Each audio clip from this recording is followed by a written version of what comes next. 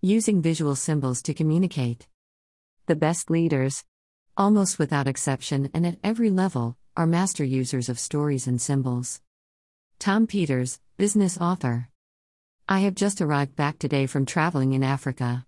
We often hear business leaders and politicians trying to communicate messages unsuccessfully. Why? Are they using too many words, the wrong words, or just words? Communication is not just verbal. It is estimated that over 65% of all communication is nonverbal.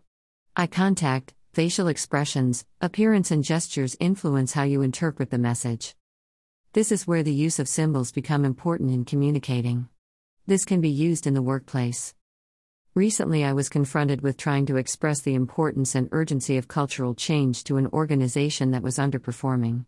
Presenting to the board, I realized that the use of symbols or visual imagery would help communicate the issues and how to manage the change. The visual imagery I decided to use was taken directly out of Jim Collins' management book, From Good to Great: Why Some Companies Make the Leap and Others Don't. I used the symbol of a bus. The symbolism was very easy to understand and is very clear. From a PowerPoint slide showing a red bus presented to the board, the concept developed to using a model of a toy bus. The bus had the company's logos on the side, and on the roof was an arrow pointing forwards indicating progress and moving ahead with a Jim Collins quote. Get the right people on the bus, the wrong people off the bus, and the right people in the right seats. The toy bus sat on the meeting room table for all to see. Later we added Lego people getting on and off the bus, normal people getting on, and pirates, wizards, and clowns getting off the bus.